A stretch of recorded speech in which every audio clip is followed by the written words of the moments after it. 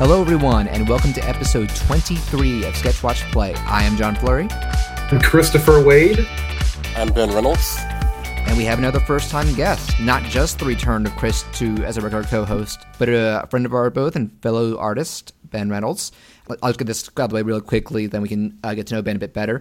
If this is your first time listening to us, actually since the last recording, I've added to a bunch of different platforms. You can listen to us on iTunes, Google Play, Spotify, YouTube, and generally most apps that have like general podcast directories. We're syndicated through Libsyn, and they seem to have a pretty good reach in terms of like searching and podcast apps. You can also find us on Twitter and Facebook under the account Sketch Watch Play, one word. And I just wanted to say that we're going to be pushing this from now on. We are very open to audience feedback or listener feedback. You can leave comments on Twitter, tweet at our account, leave comments on our Facebook page, and if you want to directly email us, you can send them to me at behonkiss, BEHONKISS @gmail.com. Now, first off, welcome Chris back to the fold. That was his Christmas present to me, I think, saying, "Hey, when are you done with guest hosts again? Because I'm ready to be back on." And we recorded that episode nearly 2 months ago, but better late than never. And I think Mark's guest appearance talking Final Fantasy and some other stuff was a good way to fill the gap. But Ben, tell us a little bit about yourselves, your interests, your projects. What do you think our audience would like to know about you best? Okay. I am a 2D animator, primarily in Flash. I've been drawing pretty much all my life, like nonstop. I've always been into animation and video games and stuff like that, like, good nerdy stuff like that. Yeah, you have a very I mainly know you through Twitter, and you have a really fun style. There's a partial manga influence, but it feels like a cool mix of Eastern and Western sensibilities. Yeah, it's sort of like a cartoony anime. Well, I just saw a recent tweet from you. One of your favorite movies is Dead Leaves. Oh, yeah. I've only seen clips of that. I've only seen clips of that, but that is like there are not a lot of anime that is not a standard anime look. So, but I can kind of see how it influenced a lot of people. Yeah, and I'm really into anime that like apes American stuff, which is really kind of backwards, I guess. They can be good. Are you a Panty and Stocking fan? Yes, I am. Yeah, that's one that with the awesome visual style that was apparently very Western influenced. Mm-hmm. Stocking Imaishi? Yeah, I'm a big fan of his. Like him and all the Studio Trigger guys. That's right. He went on to Trigger. I need to watch their stuff. A lot of old school Gainax stuff. Before like the big anime influence takeover, I was like a super duper big Warner Brothers guy. Oh, like Looney Tunes or yeah, that classic stuff. I mean, I can tell you right now, it's not Looney Tunes, but I was big into the 90s Spielberg era with Tiny Toons, Animaniacs, and stuff. We talked Freakazoid on one of our first episodes too. Mm-hmm. Yeah, a lot of that stuff was a big influence. Yeah, and they were in turn obviously very influenced by Looney Tunes, so it all circles back. What are some of the projects that you've worked on that people can find online? So I have an animated series called Kerslash, where there's currently 2 episodes online on YouTube right now, and Newgrounds. Yeah, I actually saw the first one years ago before I knew you on Newgrounds. I was like, "Oh, this is cool." Oh, really? This is cool. Yeah. I haven't watched the second one yet, but I remember thinking the first was a fun time. Yeah, I think there was like a 3-year gap between episodes or something like that. I'm guilty of longer gaps. If you thought I like dropped off the face of the earth or something. No, I remembered it when I discovered your account because I think you were recommended as a friend of Chris, and I was like, "I remember that." Yeah. Trust me, I feel you on the gaps too, dude. It's a thing. I'm making my first Wario episode in like 5 years, and I even like one of the opening jokes is them poking fun at that. Animation's hard. Yeah, I remember at the time of the first one, I was like, I might try to do one of these like every couple months or something. And Well, you're also I know it's mentioned in your Twitter profile. You're involved in animations for another company. Yeah. So my day job is at a company called Ningio. And what they do is we do training videos on how not to get hacked, and they like stop people and companies on a subscription basis. Right. So they're kind of like really they're a little bit more anime influenced than my normal stuff, just because I think that's they have you more of a schedule for it. I'm guessing so. Yeah, I do one of those a month. Wow. Actually. Yeah.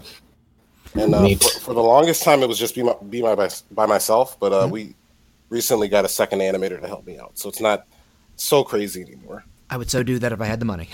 You get a lot more spacious that way. Yeah. I'll just drop it real quick. In terms of stuff that happened since I was recording, I did finally get the first spacious short on YouTube and Newgrounds. And I'm not trying to make. Saw that. Yeah, I'm not trying to make fun of me. I just remembered. That was.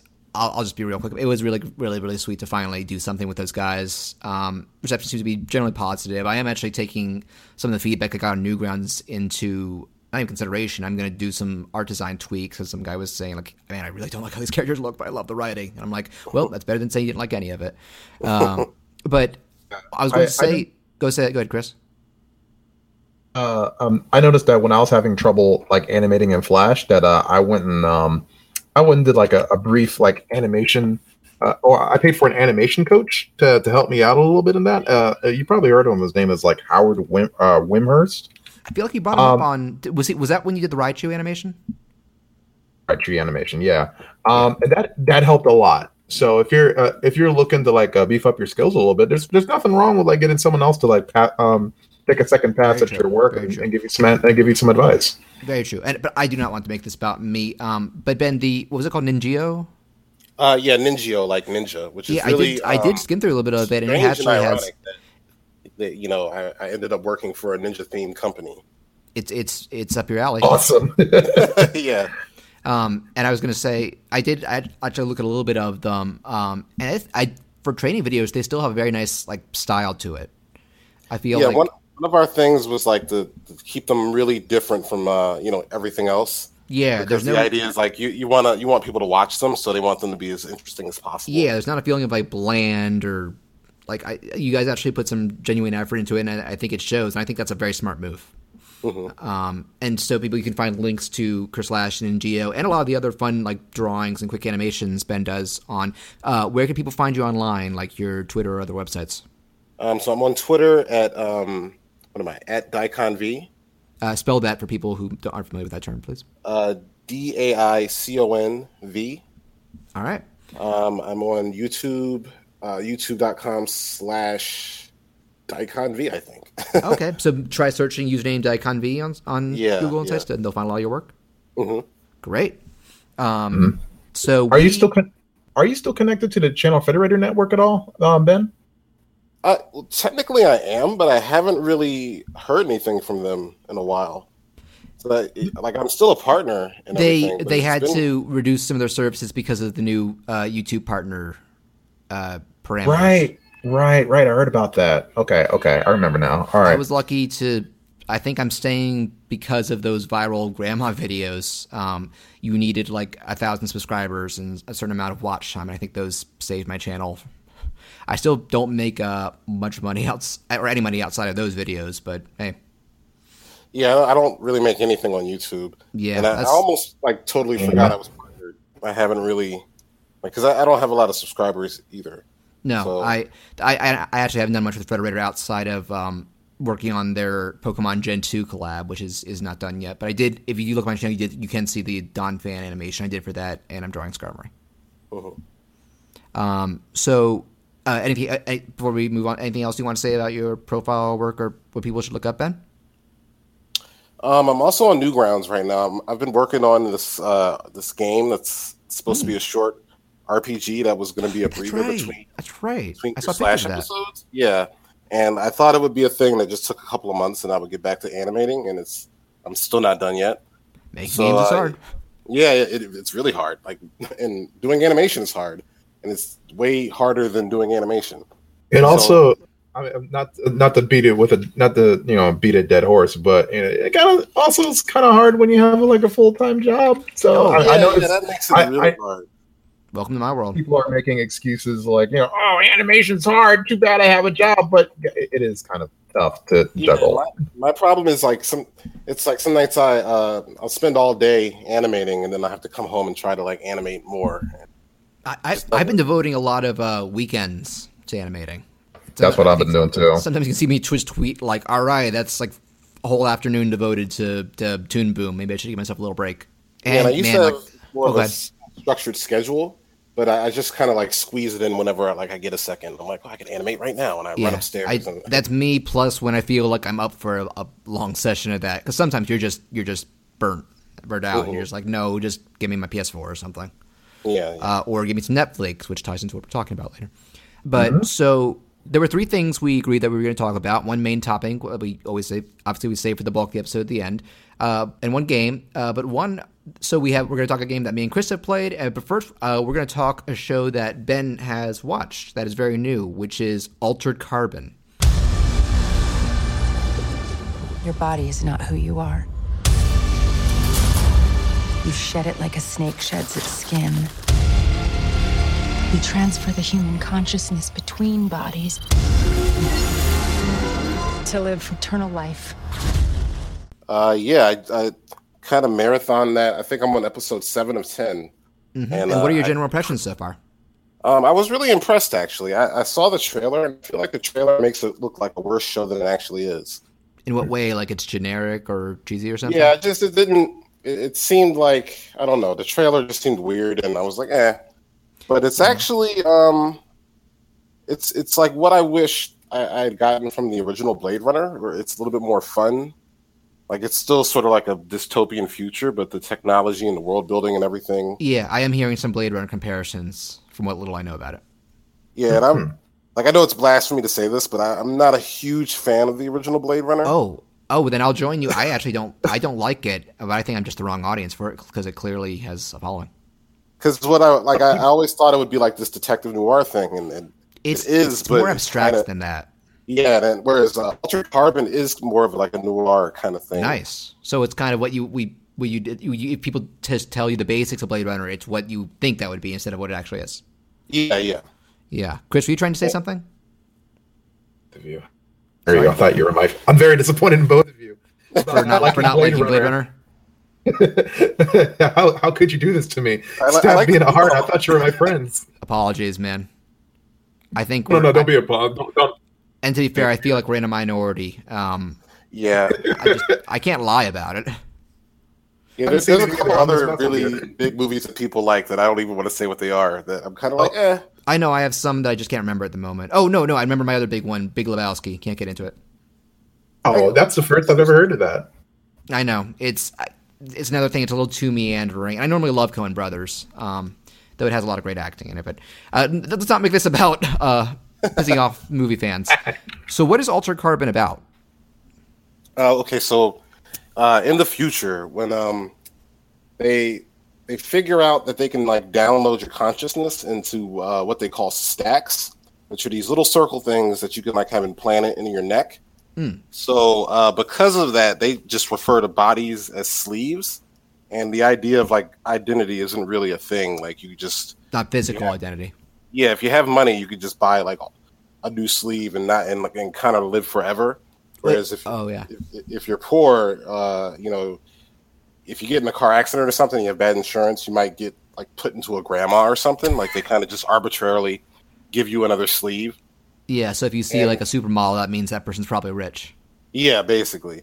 So the premise is this guy comes back and he's like this badass from another time period. And the guy that brought him back wants him to solve his own murder. He's like, somebody murdered me and I need you to solve and figure out why. I think that's the best explanation I can give without giving too much away. Yeah, I'm guessing it's a twist-heavy show being a mystery.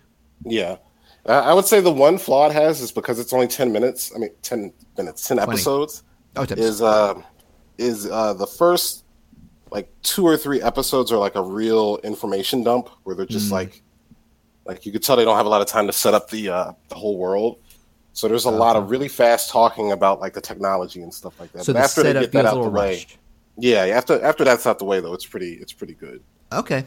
Now I know if I watch it, I'm not feeling the beginning. I'll keep going. Mm-hmm. Yeah, I almost gave up on the first episode, and I'm glad I didn't. Does it at least have like does it have some good like creative visuals to back up the writing? Yeah, it really is influenced by Blade Runner. Like I didn't think that was a bad thing. I liked it a lot. There are some shots though that are pretty close. Like they have a lot of like the misty neon and like the busy streets. And you could almost mistake a shot from it from Blade Runner. I gotta be honest. Before I saw Blade Runner, I kind of envisioned it looking a lot like Akira. Yeah. Which I definitely prefer overall. Mm-hmm.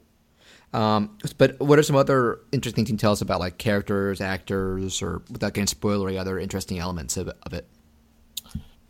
I think it's interesting that it's pretty diverse, and it's like... In its casting? Or? Well, in the way that the world is built, where, like, you know, like if you're a black person and you go into a white sleeve, it kind of... Oh. Like if you get 3 or 4 sleeves, by the end of it, you might speak 4 languages or something. Oh, can people jump between multiple sleeves if they have them? Oh, yeah, if they can afford them, yeah. Okay. So, like, there's a thing where, like, characters will be speaking in multiple languages for, like, a brief period because you assume they've, like, been in a situation where they had a different sleeve and they had to live somewhere where they had to speak that language. And, like, because of that, the lifespans are longer, so everybody has, I guess, a broader experience with different cultures. Okay, so it sounds like they take the concept to influence how this world and characters work in, like, meaningful ways. Yeah, I definitely noticed it. I was like, I really like that. That is cool. Yeah. And any recognizable names in it, or? I cannot remember the actor's name, but there is the show, The Killing. If you've seen that, Heard of it. I cannot remember the guy's name, but he is the guy. He's the other detective that wears the hoodie all the time. He's the star of it. Okay, cool.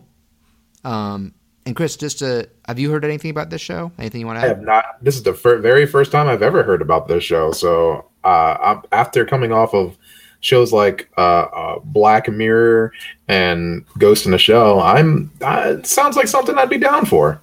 Yeah, would you say it falls into the cyberpunk genre, Ben? Yeah, definitely.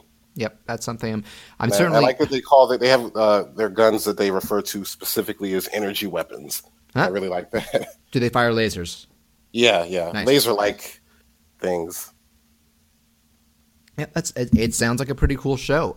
So you'd recommend random people based on what you've seen of it? Yeah, so far I'm 7 out of 10. So unless there's like a ridiculous ending or something. Yeah, the ending gets sour a bit, but you said the bulk of it is still something you'd recommend for. Yeah, definitely. In terms of the first 7. I would say like unless the comparisons, like the similarity to Blade Runner, unless that bothers you, like I would say it's a really good show. Okay, Chris, would something being similar to Blade Runner bother you, or would you like appreciate that? Sweet. I mean, like I joked earlier, I haven't seen Blade Runner, but I mean, hearing something like this, I'm always down. Wait, you haven't seen Blade Runner? Twice. Like I'm just joking with you guys. I guess you didn't hear that. I'm so mad at you for not liking this movie I've never seen. Yeah, I said. Did you see 2049? 2049? No, I haven't seen it. Unfortunately. Apparently, it did a good job of living up to the original. For the most part. Yeah, I actually like that one a lot. Oh, I should watch it then. Yeah, it's I was like, I remember being like, man, even if the reviews are good, it's probably because it's similar to the original, so I don't know what's right for me. But to be fair, I like that director's last movie. He did Arrival with Amy Adams. Yeah, I like that a lot too. Yeah, I redboxed that, and that was a solid film. So, and what's he doing now? He's doing something big, but I cannot. Is he doing Dune? I'm gonna look him up. Denis Villeneuve or something like that. And I'm looking up right now. Denis Villeneuve. He is doing. Guys, fill for me. Say something crazy in the meantime. Oh, I found it. He's doing a Dune remake. Cool. Wow. Which I know that is a beloved book that people say the original movie is junk. But that's what I always hear about Dune. So yeah, I'm super down. We'll see if we can pull that off. So yes, Ben recommends Altered Carbon, and both of us are certainly interested by it. Now we're gonna turn the tables. We'll talk about something that me and Chris have been spending some time with, and we know that the two of us have been interested in it based on some past comments we made since its E3 announcement last year. Chris, how much time have you sunk into Dragon Ball FighterZ? Oh yes, that's right. You lost to his son, didn't you? I do hate missing a good fight. It was when he was quite young as well. Do you really think you, who couldn't even handle his little brat, can handle Goku? Remind me, who was it again who lost to Goku twice? Let me think. It wasn't me, so... in not nearly as much time as I want to. I'm having a good deal of fun. Like, holy shit. Okay. I know we're going to go crazy about the animation and how fluid it looks. It looks great. It's a game.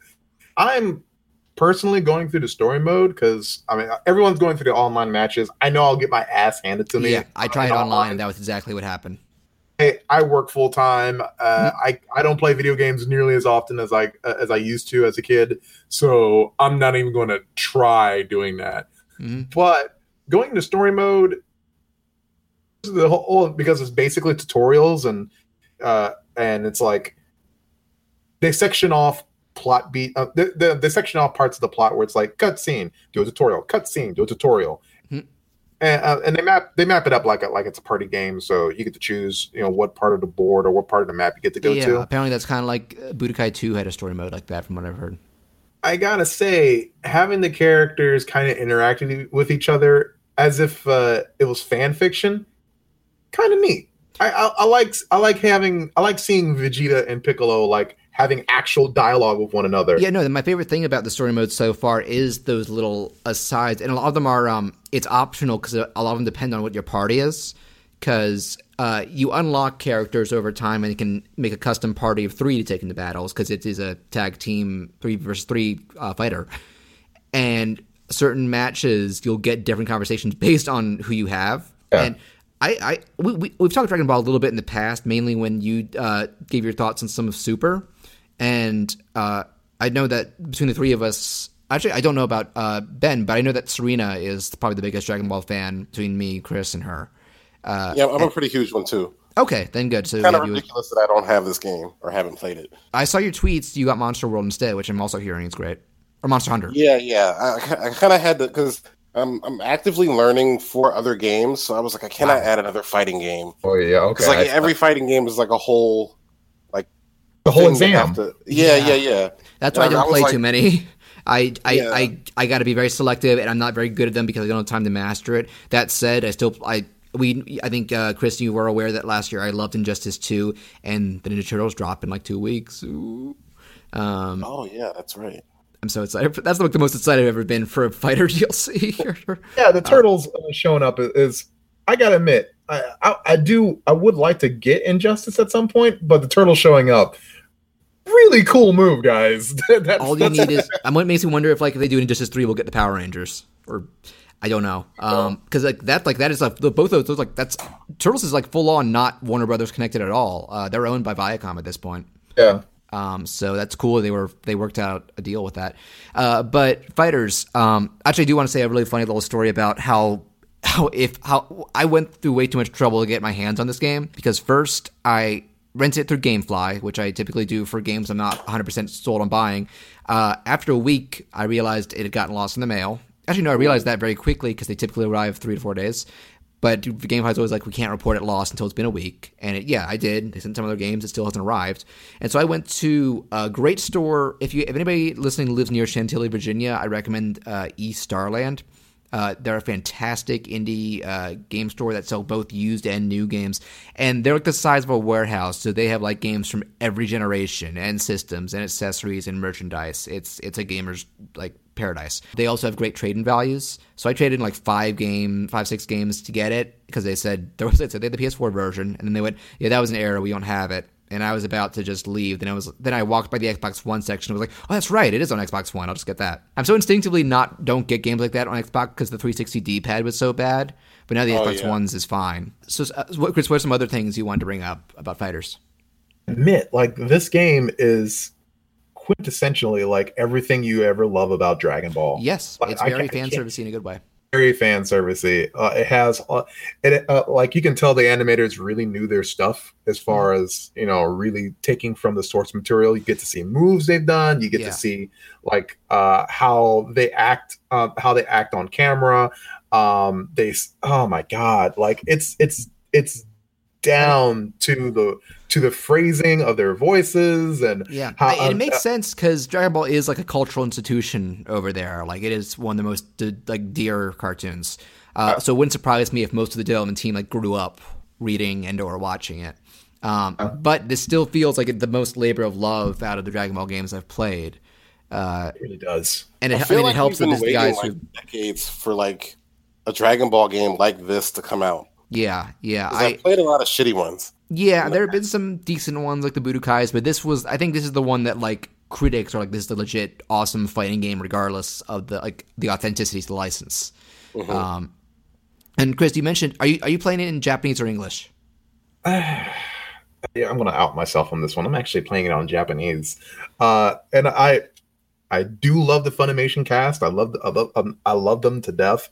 But there's something about hearing a whole bunch of voices at once, just like screaming attacks. Goku's Japanese voice is crazy. Yeah, it's like, all right. So I'm coming off of I'm still playing Xenoblade Chronicles 2, Yeah. and it's notorious for having different people yelling at the same goddamn time. Oh, that's all Xenoblade games. Yeah, and that's, if you like that kind of thing, that's cool. It is not for me. So when I turn on Dragon Ball Fighters and that's all I'm hearing, it's like, for me it's super distracting. So I have to put it on Japanese. So they're yelling stuff. So they're yelling gibberish, and you don't pay attention to it. That's exactly it, and it works for me. Now I'm not a weeb. I'm not going to say I'm a weeaboo prude who's just like, I always prefer the Japanese over the English version and everything. Yeah, that's totally not me. That's a redneck voice. That's not a weeaboo voice.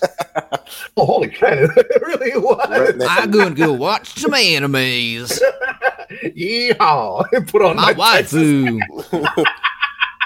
Getting a robot. Pumping a shotgun, getting in their pickup truck. The new volume of Sword Art Online is all. Yeah. It is like, not. shooting Excuse there. me. It is not called the Destructo disc.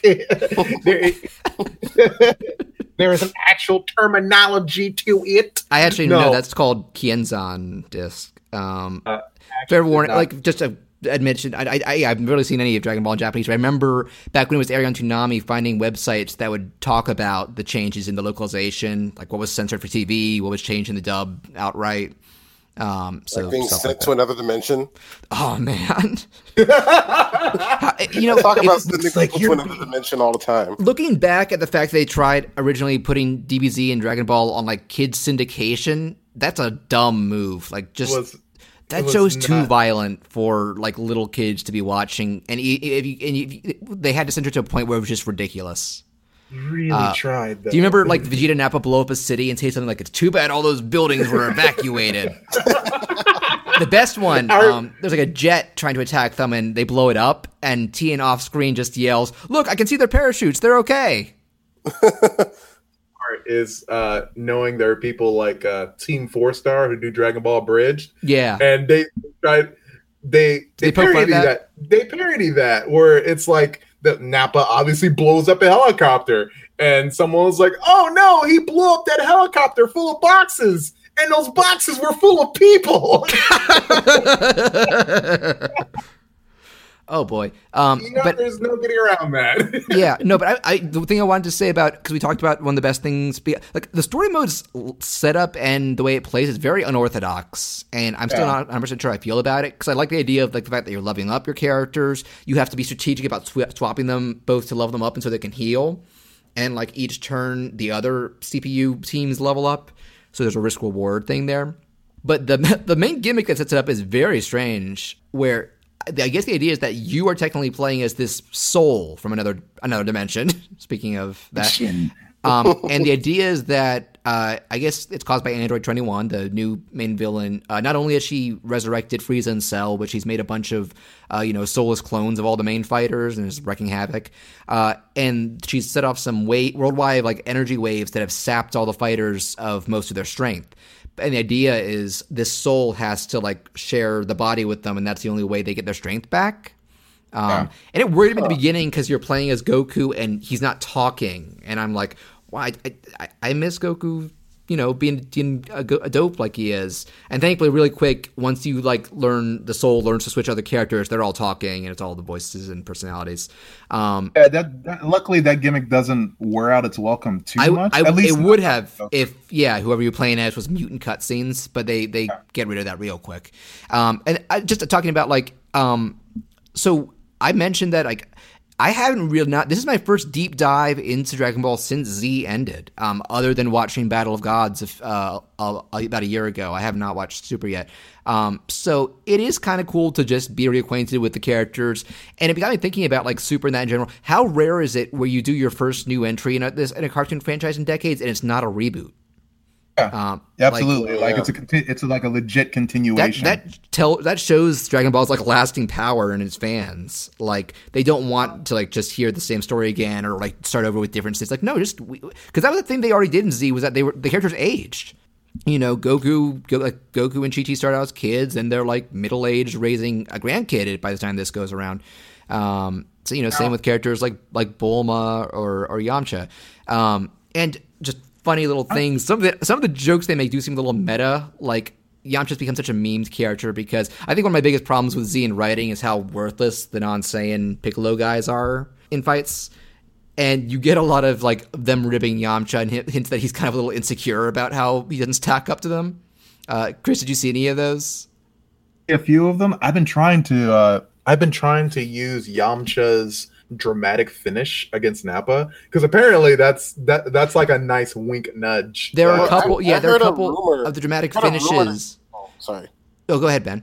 I was going to say, I heard a rumor that Yamcha is actually the best character in the game. He's my favorite one that I've got unlocked so far. I'm mainly sticking to the story mode, so I can't really speak for... There's some I'm really curious to try in like the arcade mode and stuff. Because I think you unlock almost everyone because they find a way to like make it so you have to team up with the villains later on. Like I saw a clip where I think Frieza, Cell, and Ginyu and Nappa have to, if they want to get all their full strength back, they have to work against Android 21. I have noticed that swinging back towards Yamcha, that the game definitely plays on strategy, but what your play style is. Like we all know Goku's the strongest that there ever was and ever will be in this in this franchise, but the game's like, no, fuck that. If you're a good fighter, you can beat anyone on this. You can beat anyone in this game. Like, and I think that's why that's part of what drives that soul idea, which is that I think the idea is that whoever it possesses is kind of on the same level as whoever else it possesses. So, and I think they even parts where like Yamcha's saying, "Should I be helping?" Like, yeah. Like they're encouraging everyone to help out, since we need all the help we can get. I am finding that there are some things that I wish that I'm hoping that they'll fix, but I'm not competitive in this arena, so fuck what I say.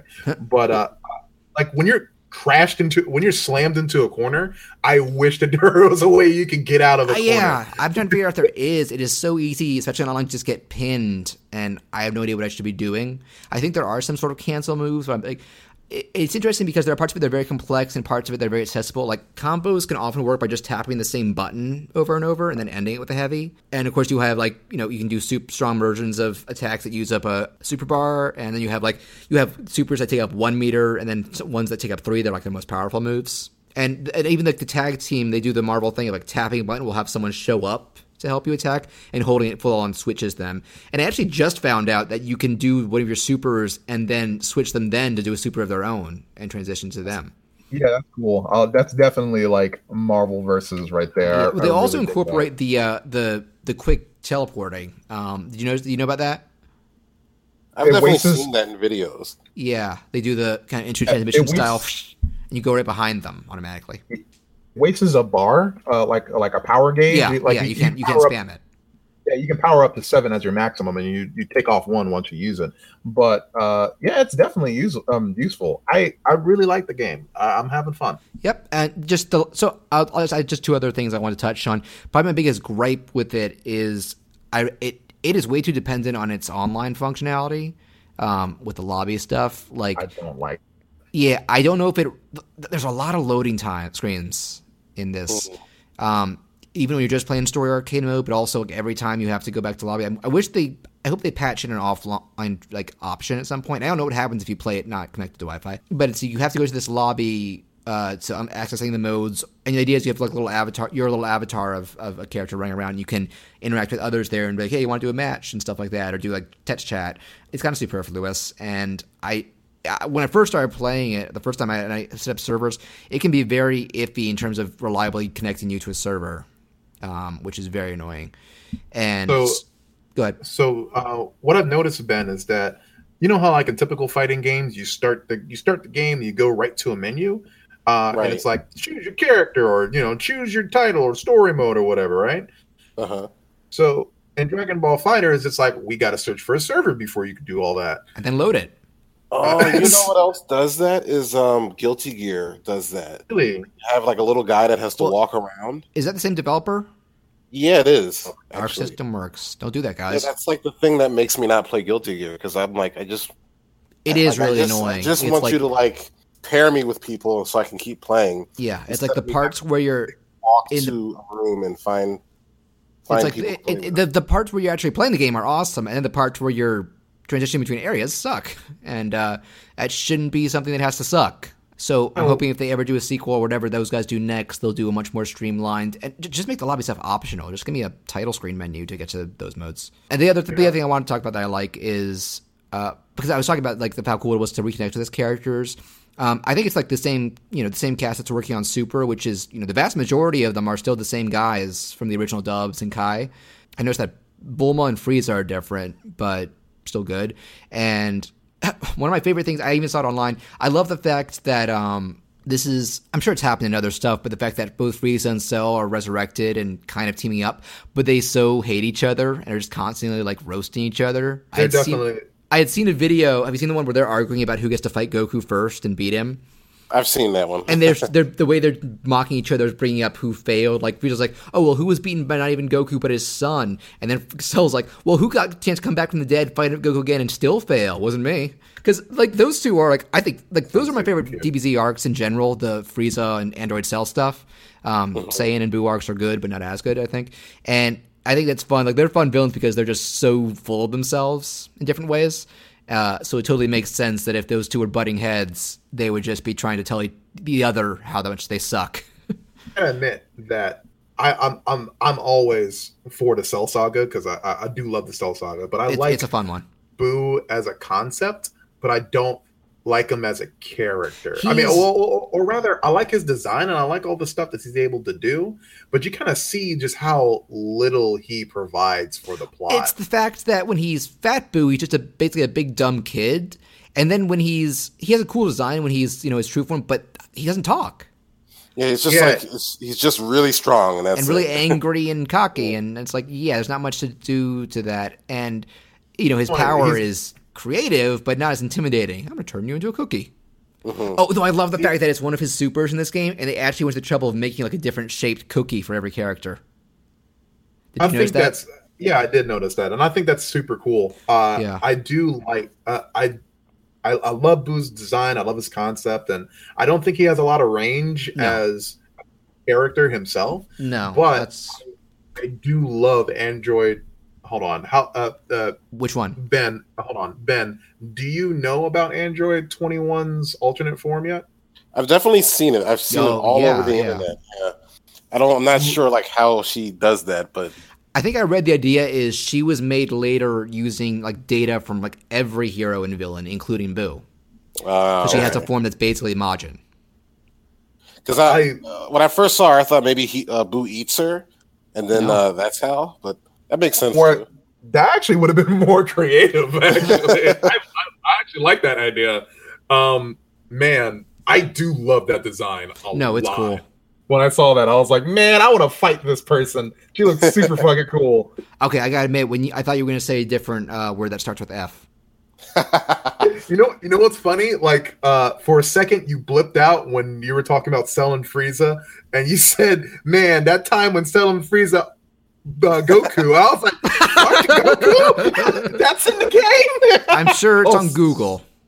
Rena would love that. I'm sure every combination of Dragon Ball game bangs is on Google or all those sites. I'm sure there's plenty of it involving Android 21 now because any girl in Dragon Ball is going to get that treatment. That's how it is, unfortunately. And on that note, I'm sure there's going to be fan art of Majin I love how goofy her regular outfit is because like checkerboard dress. But yeah, so I think we definitely both recommend Fighters. Chris, just want to make sure you're enjoying it. Yeah, it's if you're a Dragon Ball fan, if you're a fan of the Funimation version or the original version, it has a lot of great callouts to Super and like the original Saiyan sagas and Frieza Well, it's sagas. basically a bunch of greatest hits from beginning of Z up to current Super. Like, I remember we were joking with Felipe back in the day who the deep, crazy cuts were going to be, and they haven't really done that, though I know there's going to be DLC. I will say the one character that I have never heard of is Hit.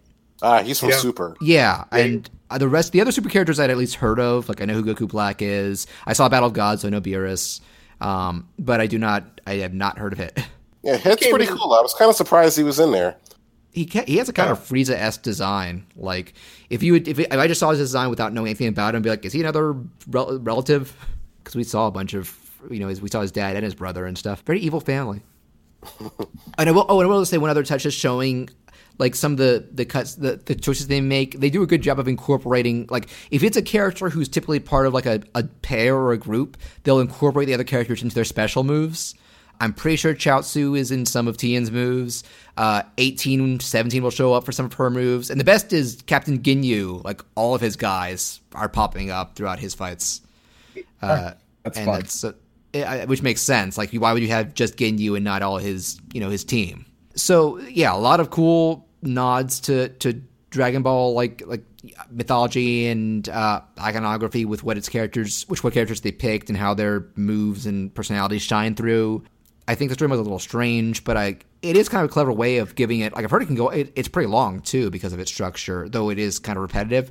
But the fact that you get all those character interactions, that's keeping me going, and the enticement of constantly unlocking more characters until you've got the full roster. And I think beating it is the only way you unlock 21 for the other modes too. Yeah. Okay. One last thing. So there's this part in the story mode where, and I'm not going to spoil it too much. There's a part where Android 21 is in her Majin form, and she meets Majin Buu, and that is I posted it on my Twitter, but that is actually a really adorable exchange. So, what did they say? Do you mind if I say anything about it? I don't want to spoil it for you. Yeah, I don't mind. Okay, so essentially, I don't know how Android 21 becomes "quote unquote" good, but she's like super chill in this cutscene, and she's like, her and Majin Buu are getting ready to fight, like I guess a clone or something, and she's like, "Hey, so I'm wearing the same colors you are," and Buu's like, "Holy crap, you are! What does that mean?" And she's like, "I guess this means that we're friends." And Buu's like, "Sweet, I'm gonna make you candy," and she's like, "Great, I would love that very much." And that's it. It's the most fucking adorable thing. Yeah, I mean, Buu is like he's a big kid, so it makes sense that that is his thought pattern to be like, oh yeah, it does mean that, sure. Did you see the cutscene of him talking to a Kid Buu clone? I didn't actually, and I need to. I had him and Goku, and so Kid Buu's, because I mentioned earlier, he doesn't talk, he just yells, and then Fat Buu screams back at him, and Goku's going like, "Whoa, you can understand each other?" And Fat Boo's like, "No, we just don't like each other." That's cute. And they keep doing it until Goku goes like, "Shut up, let's just fight." Oh, same thing when he's about to fight Frieza and Cell. He actually gets tired of them arguing over who I'm going to beat him. He's like, "Can you just fight me together?" Like, I noticed, I have gotten the vibe that from Super and like Battle of Gods onwards, they've kind of incorporated a more humorous edge to Dragon Ball, kind of like the original, which I welcome that. Obviously, Z could be more emotional because of its that, but it kind of harkens back to what I liked about the original Dragon Ball, because that's a very different beast from everything after it. I also like how the nostalgia is attached to it too. Yeah, that's what I'm talking about. Catching up with these old guys, like it's just been a couple of years, and they're still doing their thing, and most of the same voice and stuff. So, Chris, any last things you want to say about Fighters? I think if you're interested in Dragon Ball, this is the game for you. If you're interested in the competitive scene, I'd say give it a rent. I'm not sure how far you'll get in it. A lot of people seem to really enjoy the competition of it, though. So go for it. But like any fighting game, be prepared to get your ass handed to you on a regular basis online. Practice, practice, practice. So are you guys ready to move on to our big topic, originally requested by Ben? Certainly. Chris? Yeah, I'm down. All right. Wow. Thanks, everybody. It sounds like the mice did more than you, though. I punched Sendak! Yeah, apparently after I emerged from a coma and shot his arm off. We had a bonding moment. I cradled you in my arms. Nope, don't remember. Didn't happen. So it's kind of, I don't want to say rule, but it's like we like to do, if we have a guest, we like them to be the one to pick. Like we have them throw a bunch of suggestions at us, and then Chris and I say like what's one that us two are on for. And you picked one that I definitely been meaning to get into because I have heard nothing but good things about it, and considering some of the people behind it, I had good reason to be interested in it. So we're talking about the still ongoing at the time of this recording Netflix original series, Voltron Legendary Defender, which I'm just going to real quick get through a little bit of history because I did a little looking up on Voltron in general, because I think most people are aware of Voltron in some form.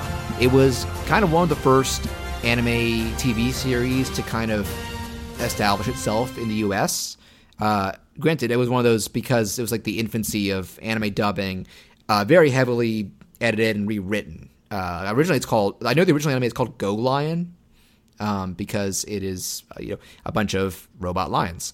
And so Voltron it changed the name of that, changed character names, apparently rewrote some of the, and apparently like it was also, we talked about censorship in DBZ, this was that even worse. Now, first off, I did watch a little bit of the original, which, wow. Have either of you seen the original?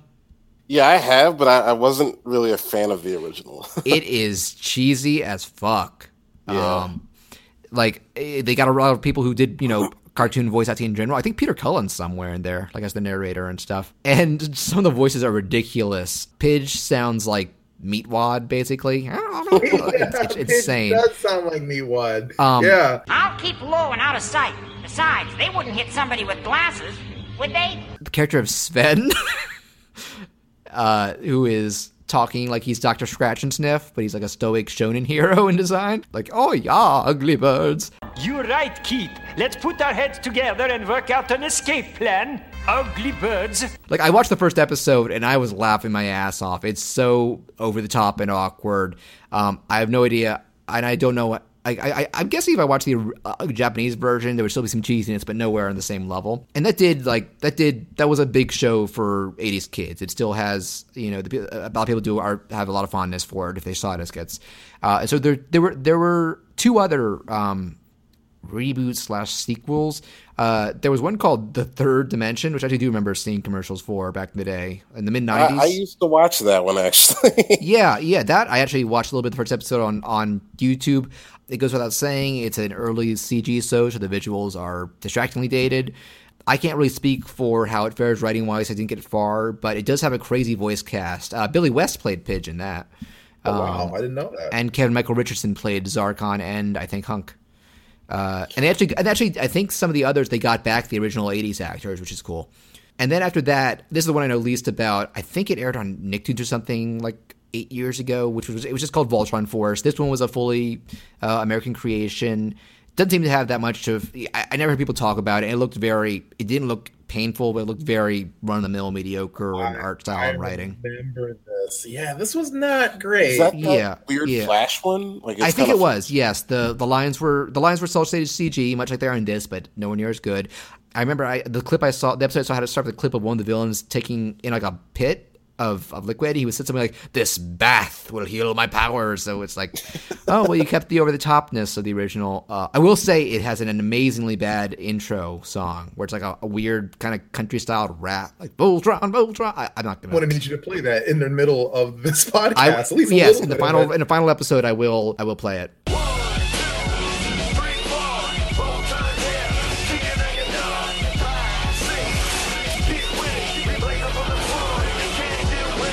I would have done the thing of setting up. Actually, let me see if I can. Nah, that would take up too much time. But yeah, trust me, it's a bad theme song. The show itself it probably has some fans. It doesn't seem like the worst, but it basically, I think all three of these previous Voltron shows were at best nothing special. But they had a following and some cool concepts and characters behind it. So I'm actually thinking that the reason this new show happened was now you guys noticed DreamWorks was one of the main production companies behind it, right? Yes.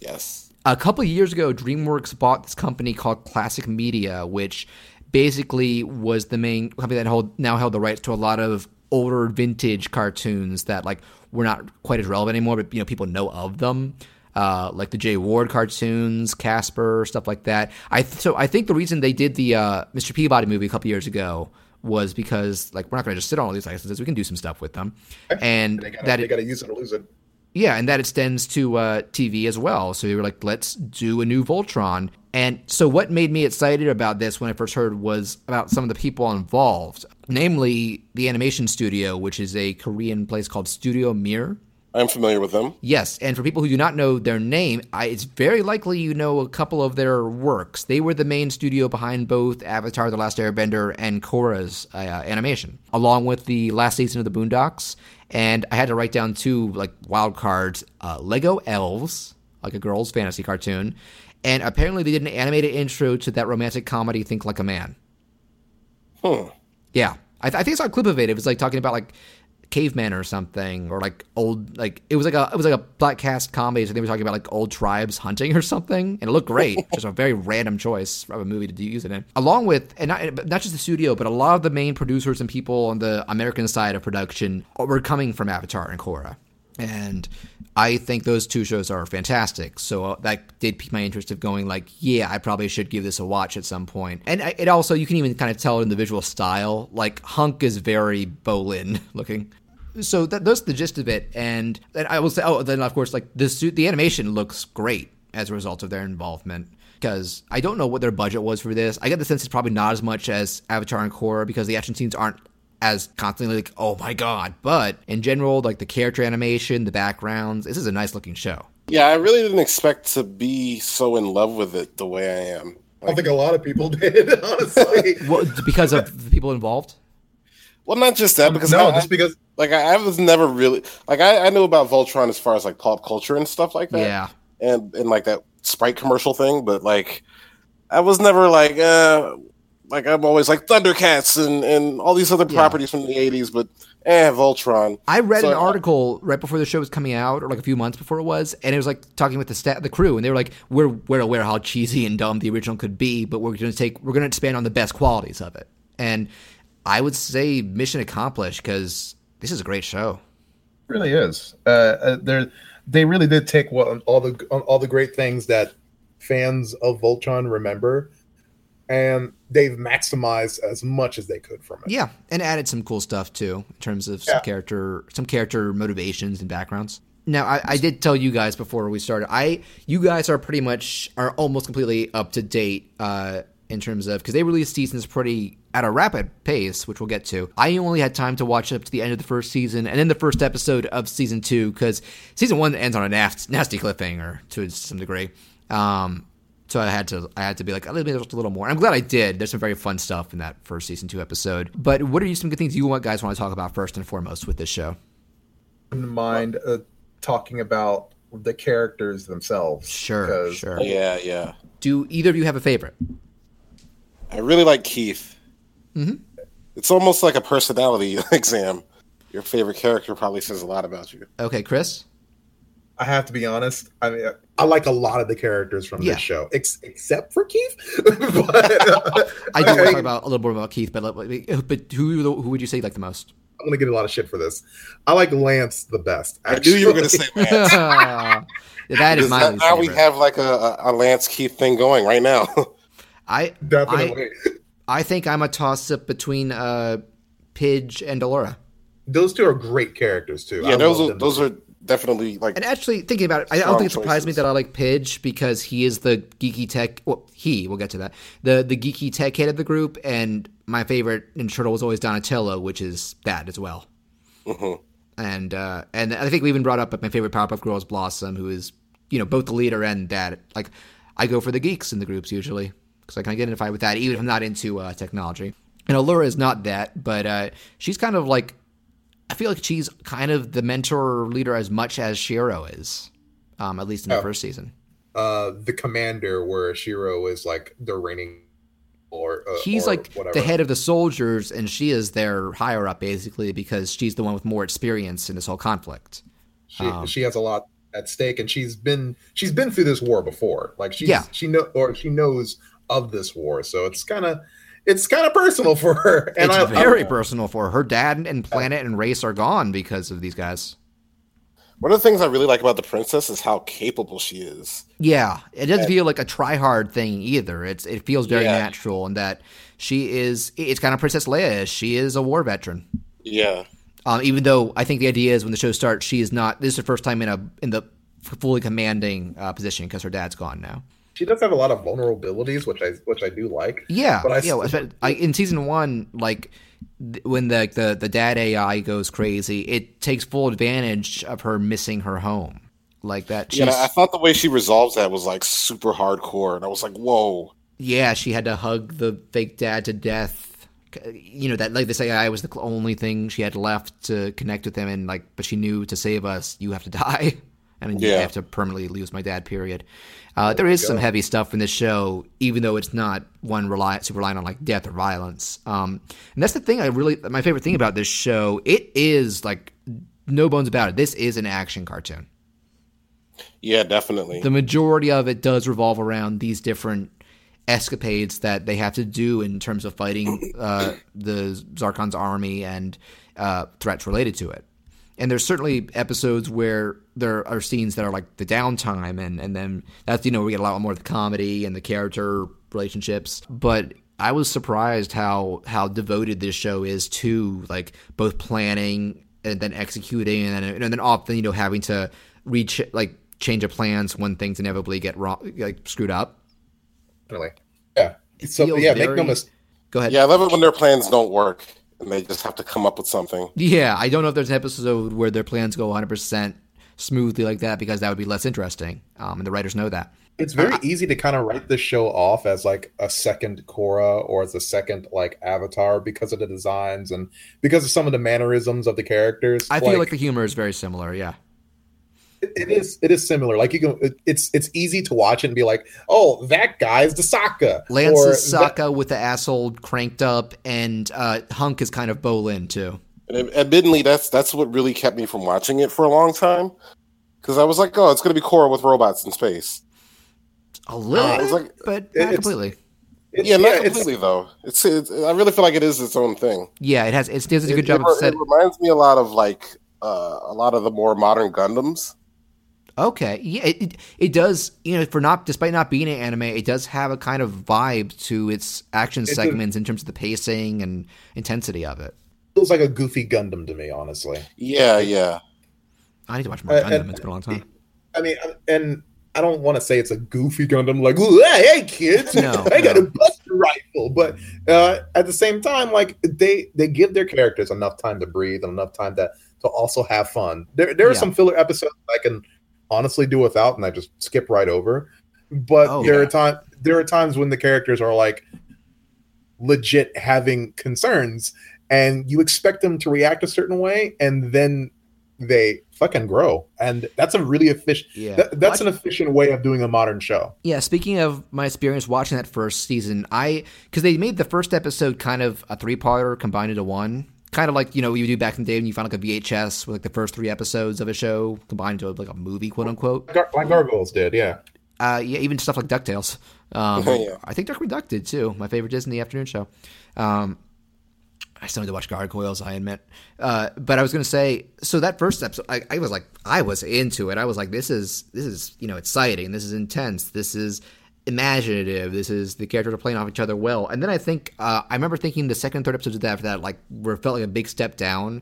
That's when they went to a lot of downtime, and they were like, hey, we're going to bond with the natives. We're getting to know this place a little more and try this wacky food. And I was like, you're kind of losing a lot of the best elements of this show, but I'm going to keep with it. And then my patience was rewarded because they do the thing of the castle getting taken over by that. The writers were really aware of this, how fast you can lose, and you can lose momentum if you decide to just quickly do a goofy episode. Yeah. So they were like, look, this is not just for shits and giggles. They really do need to work as a team because shit's about to go down in a second. Yeah, and it does. Like there's a lot of fake filler episodes where it seems like it's going to be filler. Yeah. Then by the end, like some shit's really going down, and you're like, whoa. Which is smart. I didn't know I was going to get this serious. Yeah, they often tie it back to like consequences and loss to some degree. I can still tell like they have to avoid head-on death as much as they can, really. Like most of the drones are robots. Like characters like the King, like they died way before the series started. But I know that I do believe that some of the villains and stuff do die later. And we're going to be talking season 2 a little bit too, even though I haven't seen it. So you might be able to touch on that as well. They do a really good job of making it seem like they could die, which is really hard to do in a kids show. They do a good job of establishing that these guys, even though they're able to walk away from each fight, they are learning. And what they're doing is dangerous. Like the season 1 finale, Zarkon goes out into space to take on Shiro, because that's part of Shiro's vulnerability, is that he was basically experimented on and tortured by these guys, and it's still fucking with him. He's still remembering it, and they still have some influence over him. And at that point, not Lance, Keith sees Zarkon. I was like, he decides to take him head on. I was like, if I kill him, I can put. I love that scene. Yeah, he's like, if I kill him, I can put an end to this conflict. I know there's risks. Like Koron is telling him, like, do not do that. You will not survive this. And as you'd expect, Zarkon fucking wipes the floor with him. You cannot land a hit. That's actually one of my favorite things about Keith. Yeah, okay. How he'll be locked in a room and they'll be like, Keith, you need to leave. He's like, I'm going to fight this guy. It is funny how he has more of a composure than characters like Hunk or Lance, but he can also be very headstrong compared to someone like Shiro, who's like a veteran. And to be a strength leader. This show is really good about playing on the insecurities of, I don't want to say every character, but at least the characters who have them the most. Yeah, I got to say, one of my biggest complaints with season 1, and I'm guessing they definitely address it, I feel like Keith was the only one who didn't really have any sort of subplot going on at some point. Oh, dude. Okay, yeah. Okay. The next few seasons are all about that. All right, they make up for that. You'll get a lot of Keith, like a lot more. Yeah, because I think something fun is how their different subplots go with each other, which is that, Pidge, let's talk the twist there. For the first time, Pidge is a female. But it's not revealed for a little while, and you find out there's a reason for that. She was trying, some of the prisoners were her dad and brother, and she was kind of banned from this one place for trying to find the hidden info on it.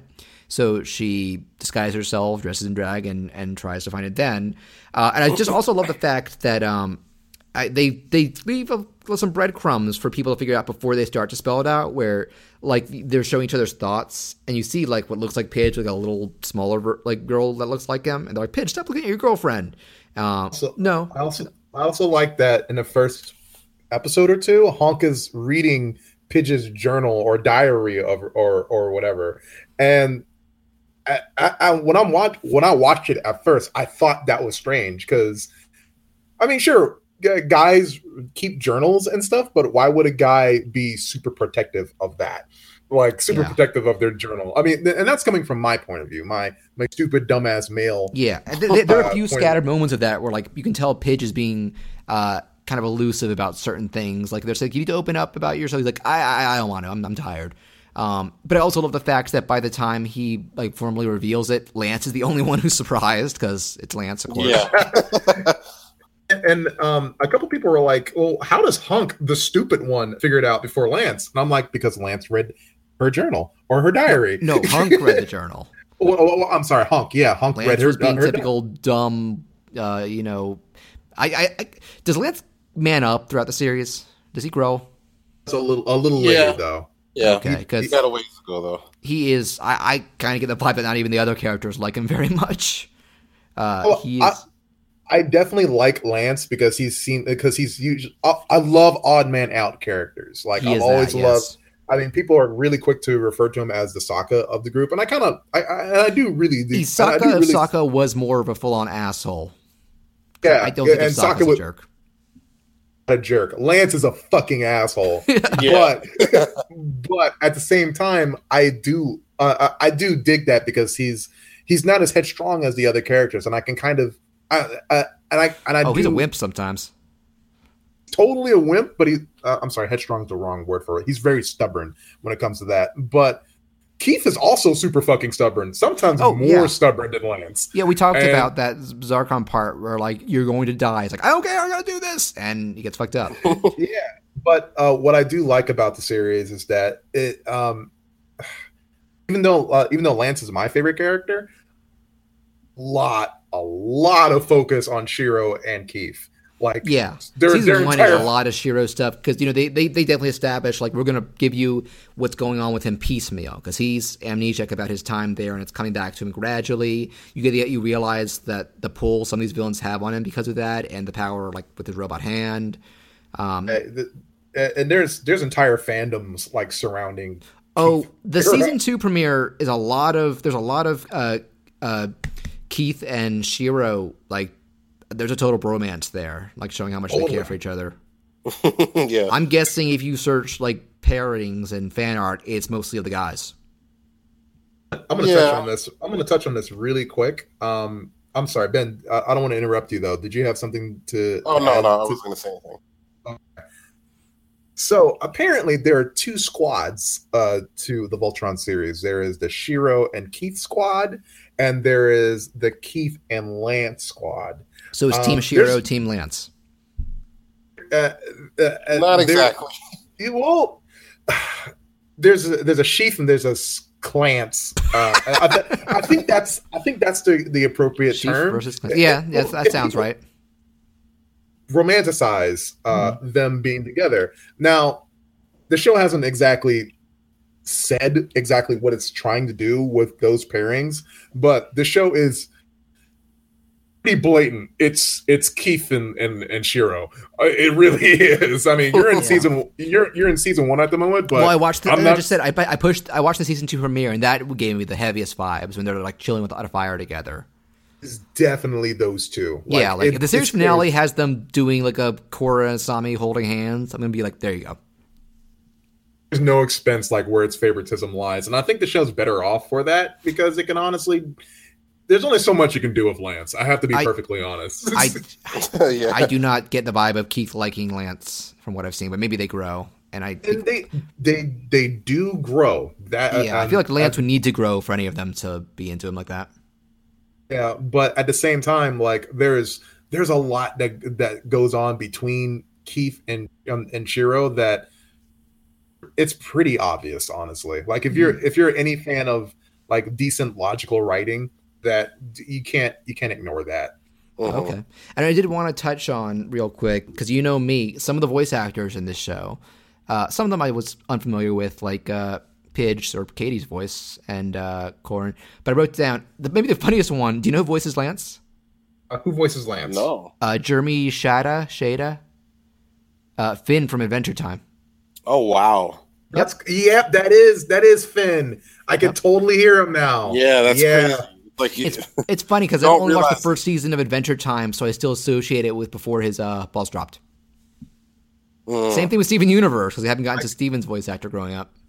I can totally hear Finn now. Wow. Yep. And Shiro is voiced by, I actually mentioned this, Josh Keaton, who has done a lot of here and there roles. And I think I remember telling you before if I was to pick a regular voice actor for Jed and Spacious, it would probably be him because he's played more Lance-ish characters in the past. Your series, yeah. Hunk is played by Tyler Labine, who's not a big name, but he was one of the leads in a very fun kind of cult horror comedy, Tucker and Dale versus Evil. You ever see that? I have seen that. That's a pretty great movie, actually. He's the chubby bearded one. I don't remember which one's Tucker and which one's Dale. The other one's Alan Tudyk. And he had small roles and stuff like Planet of the Apes too. He's a fun actor. That's all Serena about. And okay, you should talk about this next one. Do you know who voices Allura? Oh, she knows. She knows who voices. Okay, Ben, do you know? I have no idea. Her name's Kimberly Brooks. I know her for anybody who's played the original Mass Effect games. She's Ashley, one of your main squad members. And more recently, she is Jasper in Steven Universe. Oh, yeah. Yep, and a lot of smaller roles, but I know her for... Well, I've not watched the Jasper episodes yet, but I know her for Ashley and Allura. Go ahead. The reason I know that the reason I know that Serena knows that isn't because we like Steven Universe, or isn't just because of that. It's because Serena goddamn loves Voltron. Like this series, yeah. This show is like it has a massive following. It does. Tumblr yeah, crowds. like I said, I didn't expect to have my heart stolen by this show. Like, didn't think thought it was going to be gonna good, but it's even better than I expected. Yeah. Maybe it's still not on the level of Avatar and Korra, because I will say my biggest complaint is I feel like the humor can be a lot more hit and miss in those shows. When they go for some of the kookier moments, it doesn't always land. But they have a lot of moments that work too, and it's kind of the same thing I said about when I did a guest appearance on Generation Mission, talk about Full Metal Alchemist Brotherhood. Like, I generally don't like the humor in that show, but everything else is so damn good that that's not enough to make me dislike it. My minor nitpick is I don't like the transformation sequence.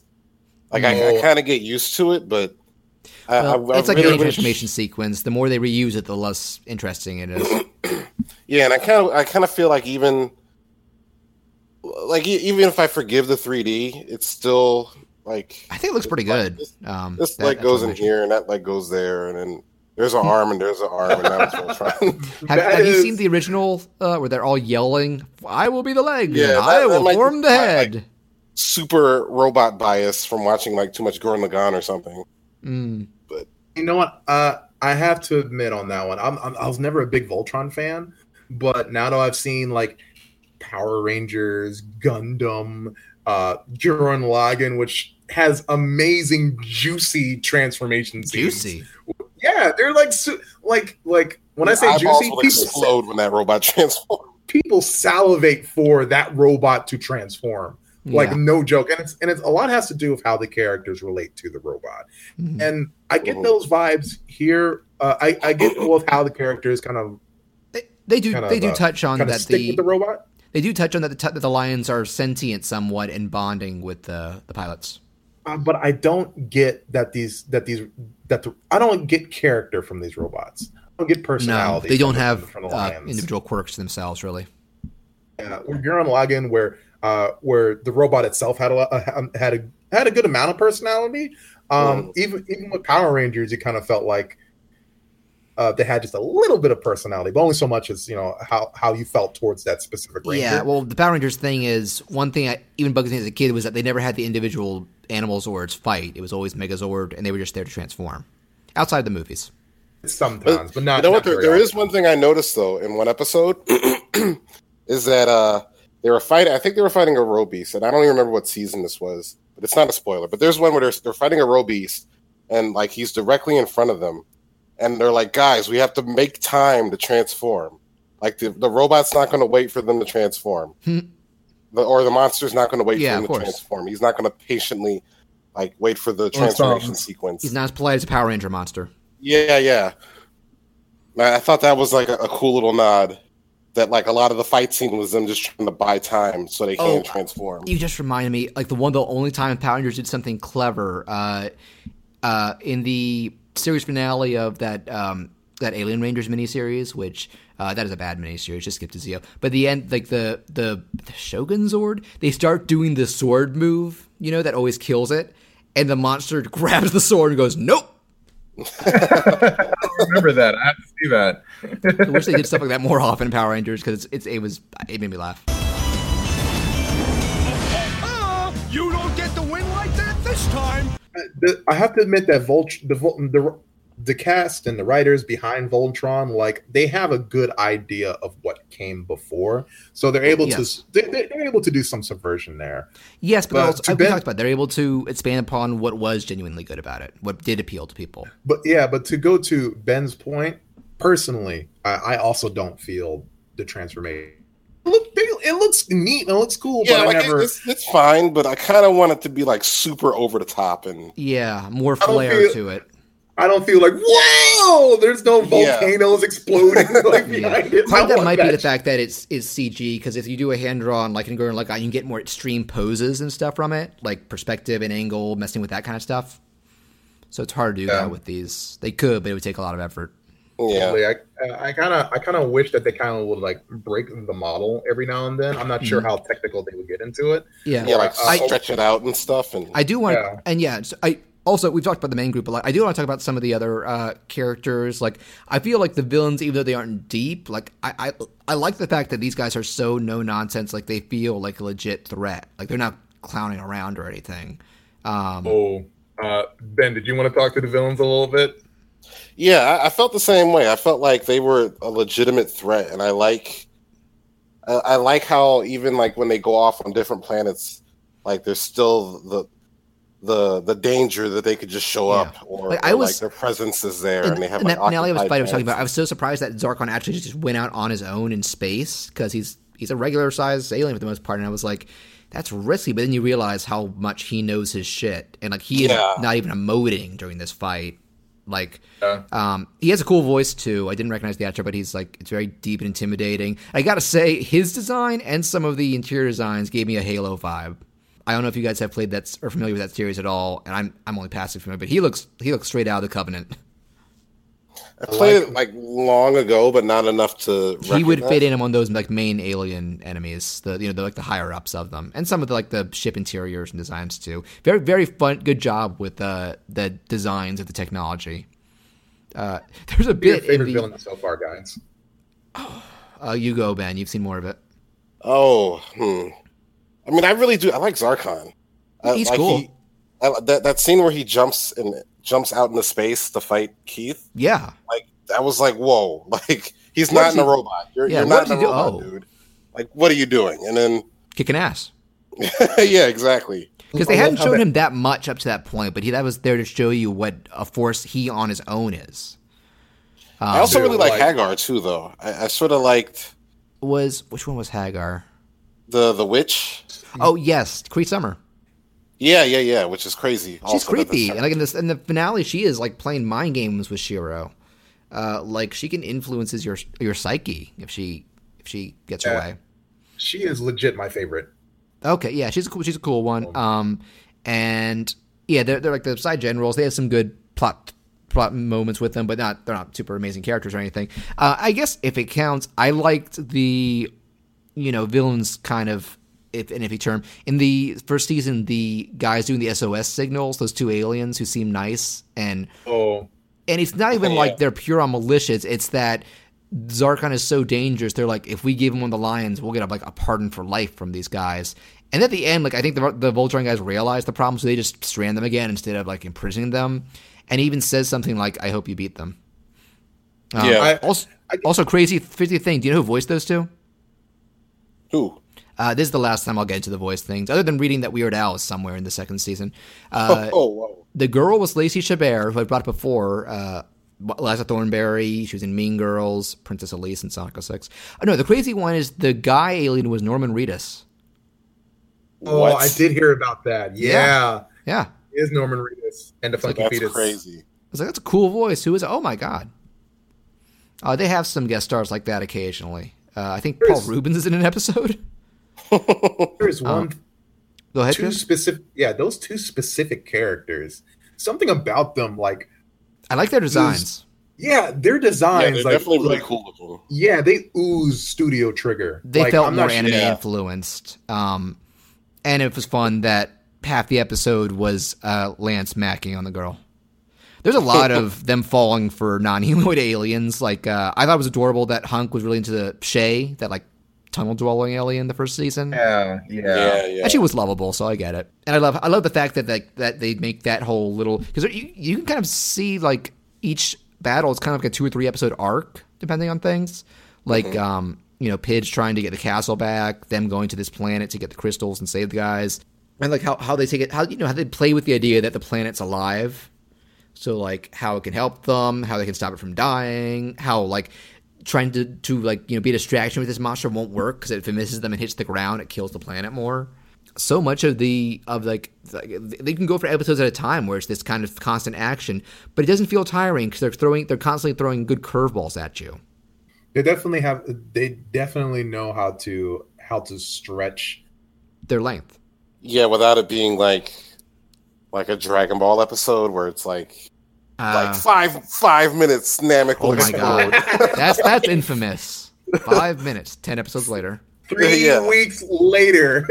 do you I just mean what a minute is? I'm not even talking about like disingenuous like time spans. I'm talking about just keeping your interest. Like I always think of. Did you see the Hobbit movies? Either of you?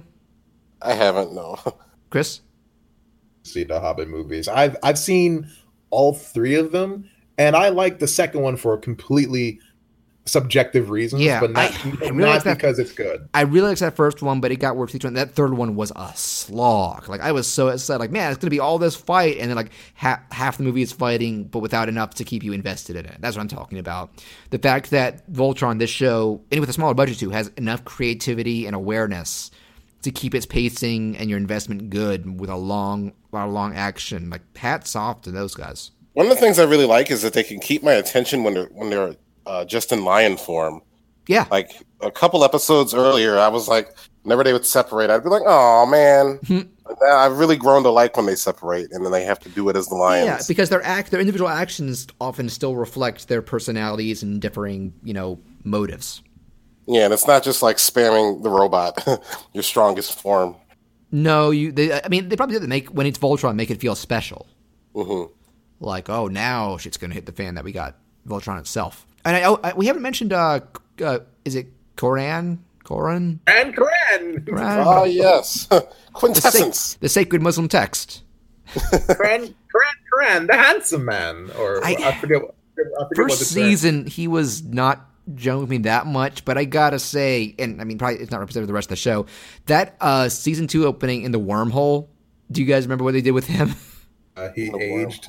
It's such a funny idea. It's like the cliffhanger of the first season, they're doing a wormhole, warp, but the witch hits it with her magic, and so the lions get zapped off to random parts of the universe, and Allura and Koran are stuck in this ship in a space-time loop, basically.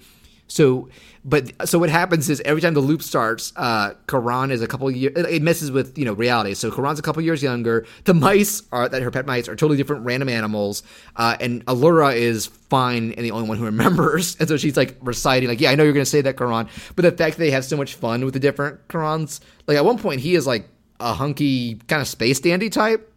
Like full on like glitter, and he's still talking normally, but like, oh my god, he's doing like a different pose he's doing a Mr. Crocker-esque pose every half second. My favorite was when he turned into the emo teen. That's the best one, because it starts at wormhole, and like, you can't, no, shut up, you don't understand me, nobody understands me. You don't understand me at all. You have no idea what I'm going through. I'll be in my control area. Blaring I also love that when he was a baby, he still had the stash. He had the mustache his entire life. Like, when he's like 5, he still has it, and when he's a baby, it's on his forehead. Like, are we to assume that the mustache moved down to his face as he grew up? I guess. Yeah. And she even says something like, oh, after the next loop, you'll cease to exist. All that will be left is your mustache. I don't know if they do more crazy stuff with Koran like that. But I also, they have some moments to establish he can kind of hold his own when necessary. Like, as goofy as he is, like him piloting the castle as like a warship, kind of like, oh, you're all right, Koran. Definitely useful. And there are times when, like you said, not every joke lands. I feel like he's the most guilty of the misses for me. Yeah. Lance. Yeah, he definitely had to grow on me. Lance is neck and neck, I guess. Hunk sometimes, but Hunk's too lovable for me to stay mad at him. Oh, Hunk's just a fucking adorable, sweet he means boy. well. He's just a klutz. There was what episode? There's one particular line in the first episode where he is freaking out, and he's like, "Is this the time for me to panic? It's too late. I'm already panicking." And that shit had me rolling. Doesn't he throw up 5 times in the first episode? He throws up a lot. Yeah. But the fact that he's already crying and he's talking about how much he's crying. Yeah, I'll be real. That would be me in that situation. That got me. And I get that Hunk is he's kind of the meta guy where they just throw all the meta stuff to him. And he's the one who, he and Lance are often the ones pointing out how absurd like a certain thing is. Super cute, and again, not every one of those meta jokes land. There was an episode where Hunk called something. He knew like those two trigger designed guys, bad guys. He knew they were bad guys and they were not to be trusted. Was the one. Yeah, I do remember that. He called it from the beginning. During the sequence when everyone is like going to their lions, he is just bitching the entire time. And there's like a full minute of just him bitching, like full Rick and Morty bitching. And I'm like, oh my god. It is super all right, Lord. No, I don't think you should trust these guys because they seem shady. I'm saying like that long tangent where he's just like, look, I knew this would happen. I told no one listens to Hunk. I'm just going. I turned into a ramble. And I'm like, that's brilliant, guys. This is fucking brilliant. Pretty good, yeah. And I'm trying to see if I have any other notes here. But I feel like a lot of the stuff I've brought up is from my list. You guys can say, if you have other stuff you want to say, go for it. Ben, I wanted to get your thoughts on this. If there are any kind of improvements that you would make to the show, or rather, would make to the show either as a viewer or as a creator yourself. And I know that's super pedantic and super egotistical for me to even suggest. But if what would they be if you could make changes to the show?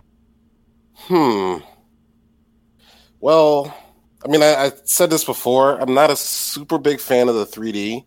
It's not terrible, but it can be distracting. Yeah, and it's not so bad when they're in lion form.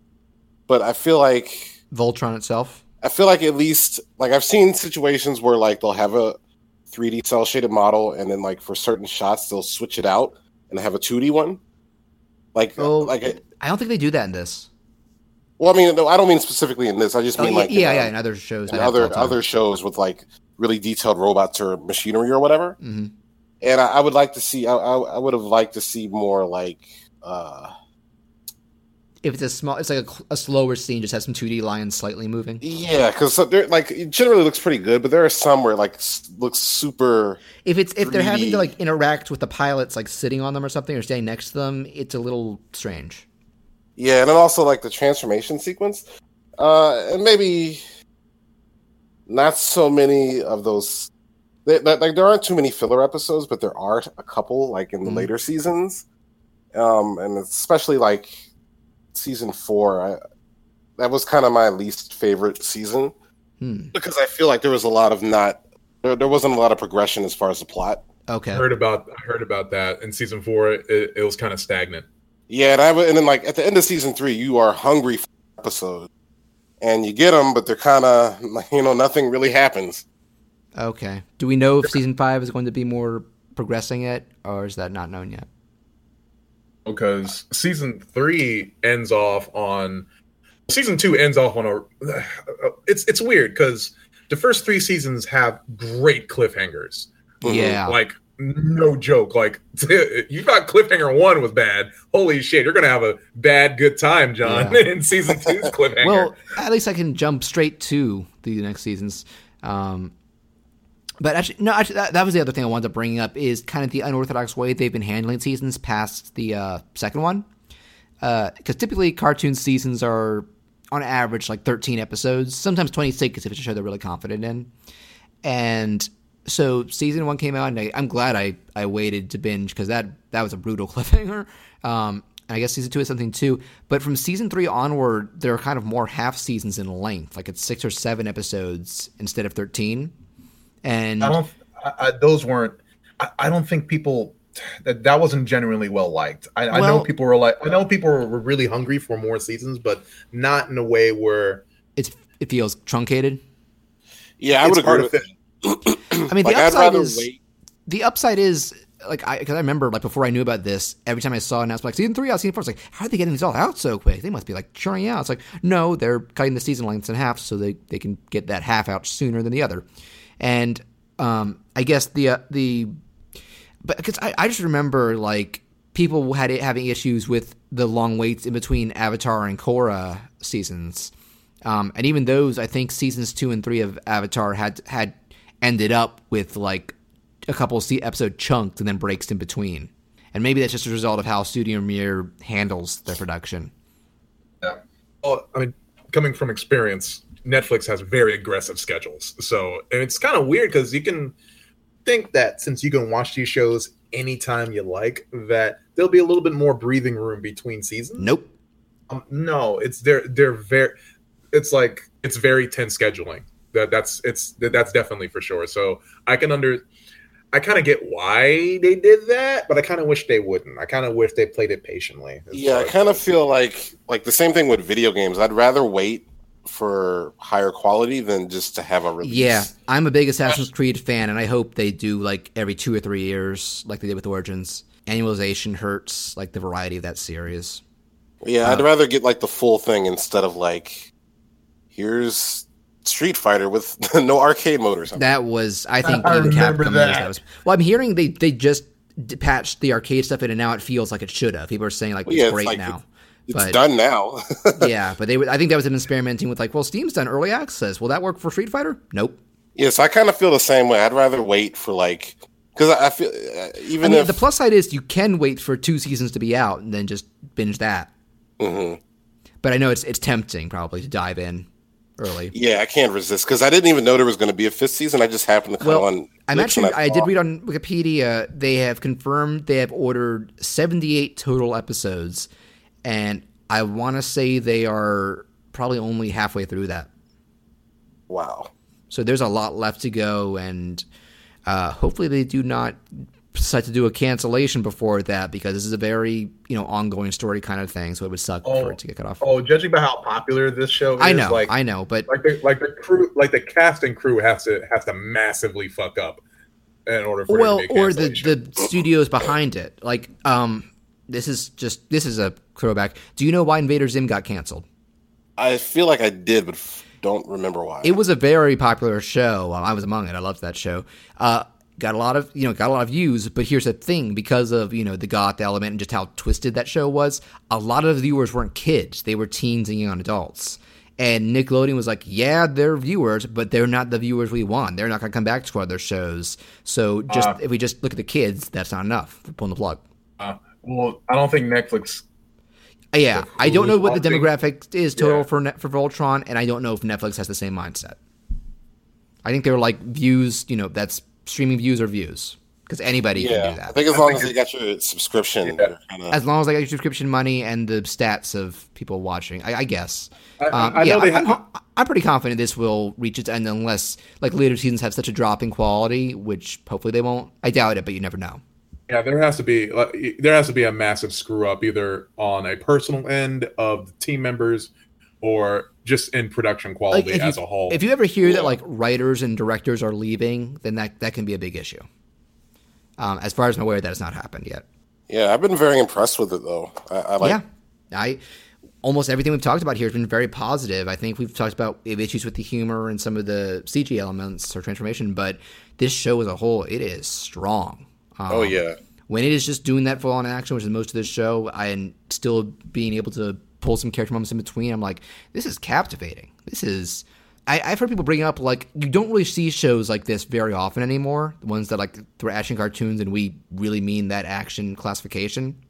And, of course, Avatar and Korra were shows that were very good at that as well, which is why I was like, yeah, I was hopeful for this when before I watched it, but when those details of who was involved in its making came out, I was like, this has a very good chance of working, and it is, not just from our point of view, but apparently from, DreamWorks and Netflix, they've been promoting the show pretty hard. I know there's like a tie-in comic, probably some merchandise. So I think they did like, it could make a good video game in the right hands, like someone like Platinum or something. They're definitely making a video game. There is a VR game out. Yeah. Oh, wow. I would love a conventional like action adventure type. We'll see what happens there. My issues with Avatar and Korra usually were in plot development department. Really? Specifically with Korra, I didn't have them. With Avatar, I was a little less. Korra is the more problematic of the two shows, and I still think it's fantastic. I had fewer issues with Avatar, and I had more issues with Korra. But when it came down to Voltron, knowing that Studio Mir was handling it, and some of the same writers and producers, I'm not getting. There are a few things that I'm not liking as far as story development is concerned, but I can. It's not that huge a deal for me as it was in the. My main gripe, writing wise, is I just wish it was overall funnier, because I feel like Avatar and Korra had a better hit ratio, but it's not so bad that it's affecting the rest of it, and these are still great characters, still great plots, still great action, great animation. It's cool to have like an anime inspired show that actually captures those vibes. Yeah, and I feel like that for the issues that were in Avatar and Korra, where as far as the romance department, like they're playing the writers are playing it very coy and they're still not spelling out for you who's going to be with who. That's a bit of a detriment to some degree because like the fandoms. The Sheath and the clans, they're always butting heads. Yep, someone's gonna be disappointed by the end. It's gonna be Zutara all over again. Look it up. Someone's gonna be super disappointed, and I'm pretty sure I know who it is. But at the same time, like I still think that it's to this show's strength because it doesn't necessarily. I felt like some of the romantic elements felt very forced in the last in Avatar and Korra. It doesn't feel that way in this show. That's good. Because they're giving a lot of time. Yeah, I would agree with that. Like an action show actually committing to being an action show and not feeling like, well, let's throw in a romance and let's... Yeah, like Korra tries to cram too much romance into too short of a time a lot. Yeah, that was one of my problems too, where like, it's a female lead, so we better throw some romance in there. Mm-hmm. Yeah, and I was like, you don't really have to do that. Can you just make all the characters likable? Yeah. And then, I mean, I feel like they kind of realized, I've been talking about, like, I've only seen the first season and a half of Korra, but I know, like, there were a lot of complaints about how they handle the Mako Korra stuff. So, like, 3 episodes into season 2, they break up. Yeah. And even that wasn't very well, wasn't handled very well. Yeah. We can do an Avatar Korra episode another day, I think. What I'm noting is that there have been definite improvements in that in that regard, yeah. Yeah. So, yeah, I guess we're kind of winding this down, but if it isn't clear, all 3 of us definitely recommend this, and if you have a Netflix account, you don't have to pay anything extra for it, so load it up on whatever device you have that can support Netflix, which I'm sure is at least one. If you're listening to us, you have a device that can do it. Any other things that either of you would like to say about this show? I don't know. I could talk more about Keith, maybe. I love how... What? Yeah, I love how he gets, like... There's this thing in, like, I don't know if you guys used to watch original Teen Titans. Yeah. But, like, they used to do this thing where Robin would get, like, a scene of the episode.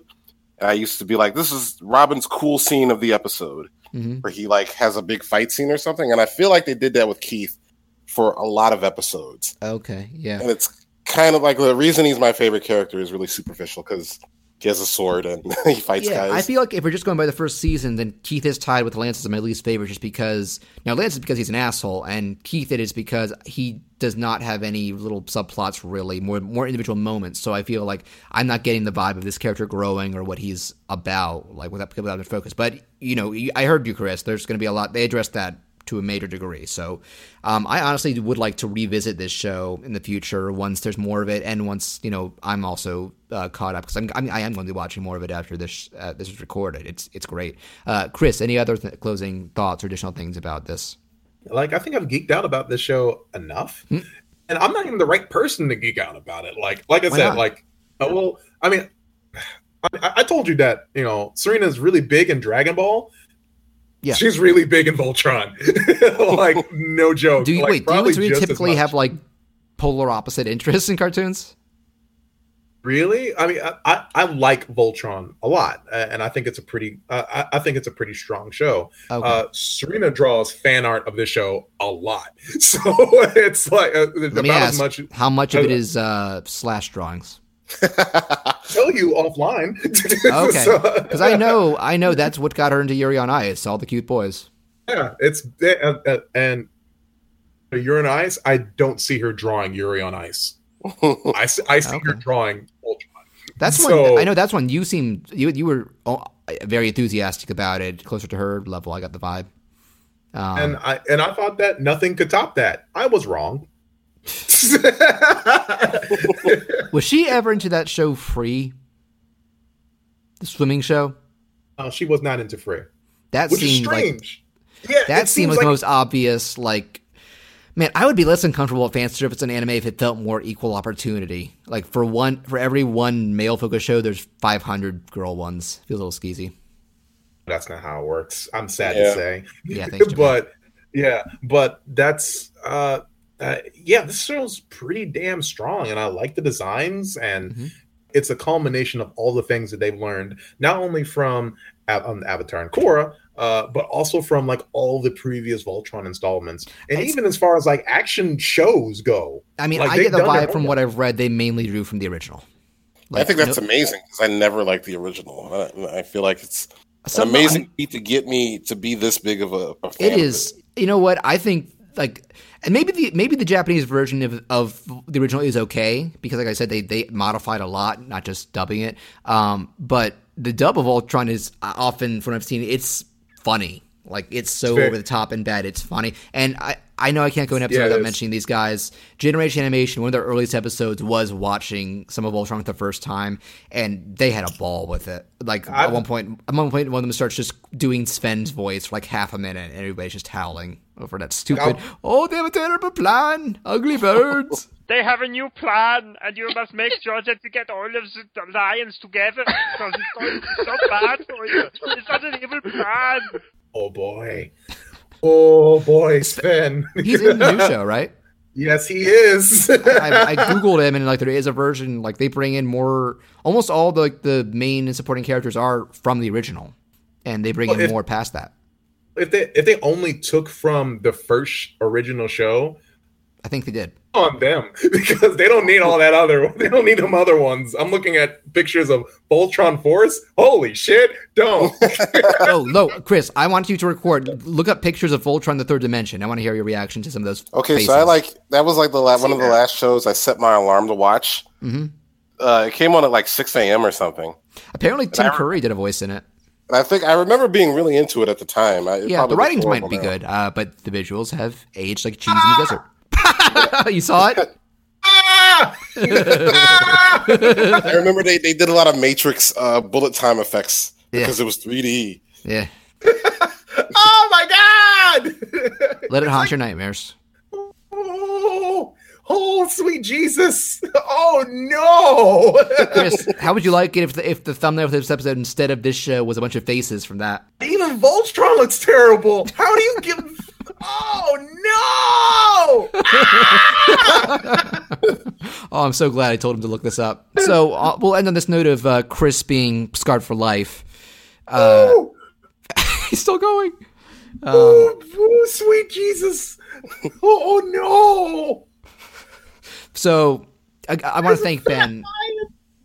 I want to thank Ben both for agreeing to be on the show and for a great pick like this. It was also fun hearing you talk about carbon. What's the full name again? Altered Carbon. Altered Carbon. I can't remember if the carbon is the first or second word. I will be checking that out. It was fun for all three of us to talk Dragon Ball FighterZ and a bit of Dragon Ball in general. And this was just a great show to pick. I'm glad you finally motivated me to watch this thing because I will be watching quite a bit more of it in the future. And I think I'd probably pick it as a revisit someday. And if you want to rejoin us, you're welcome to for that or for other stuff. I appreciate you guys having me. Yeah, this was a blast. So just for people wondering, we do have our next 2 episodes laid out. Since we've had a little gap, so I'll let you guys know now.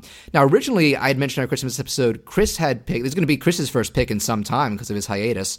He had originally said, let's do the movie Coraline, which I was all for. But he's given it some more thought, and we're going to expand it a bit to talk all the movies by Laika Studio. So that will be Coraline, Paranorman, Box Trolls, and Kubo and the Two Strings, which we've touched on a bit in the past. That'll be interesting to talk about because I feel like I love that studio and all their movies. I like all of them to varying degrees, and they all bring some very cool, unique stuff. Also, because the movie will be out by that point we record, and because we've been doing it with we did it with both Spider-Man and Thor, you can fully expect us to give our spoiler-filled thoughts on Black Panther. Very, very excited for that. I think, Chris, you and Serena already have your tickets. Chris? Still here. We absolutely do have our tickets. Are you still looking at Voltron Third Dimension? Mouth is where his chin should be. Chris, Holy stop hurting yourself. Oh my god. You should watch a full episode. Oh, I tried watching some on YouTube, and I was like, I don't want to look at this.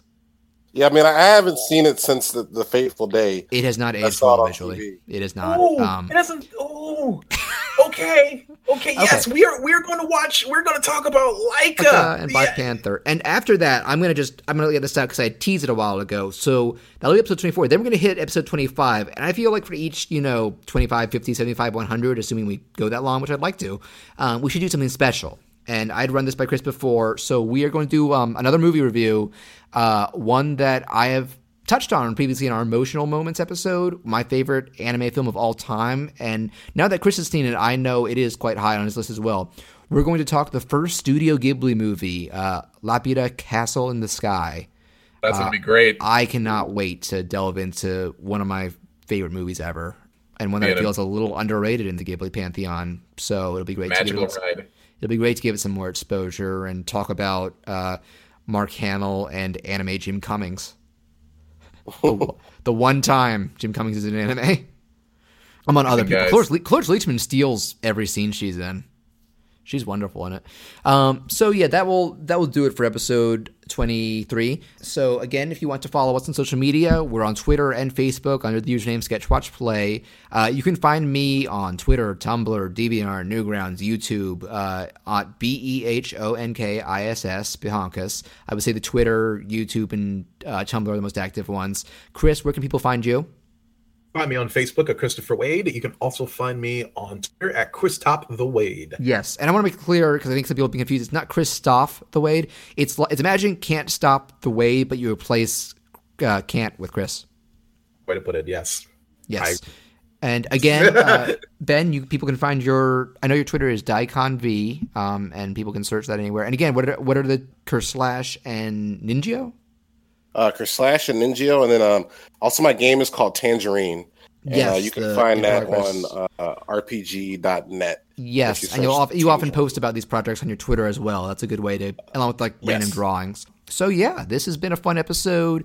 It's funny, I told people, I was telling you guys earlier, people say we shouldn't top over 2 hours, and we're just coming in at just over 2 hours. It'll probably be less when I edit too. So I am John Fleury. I'm Christopher Wade.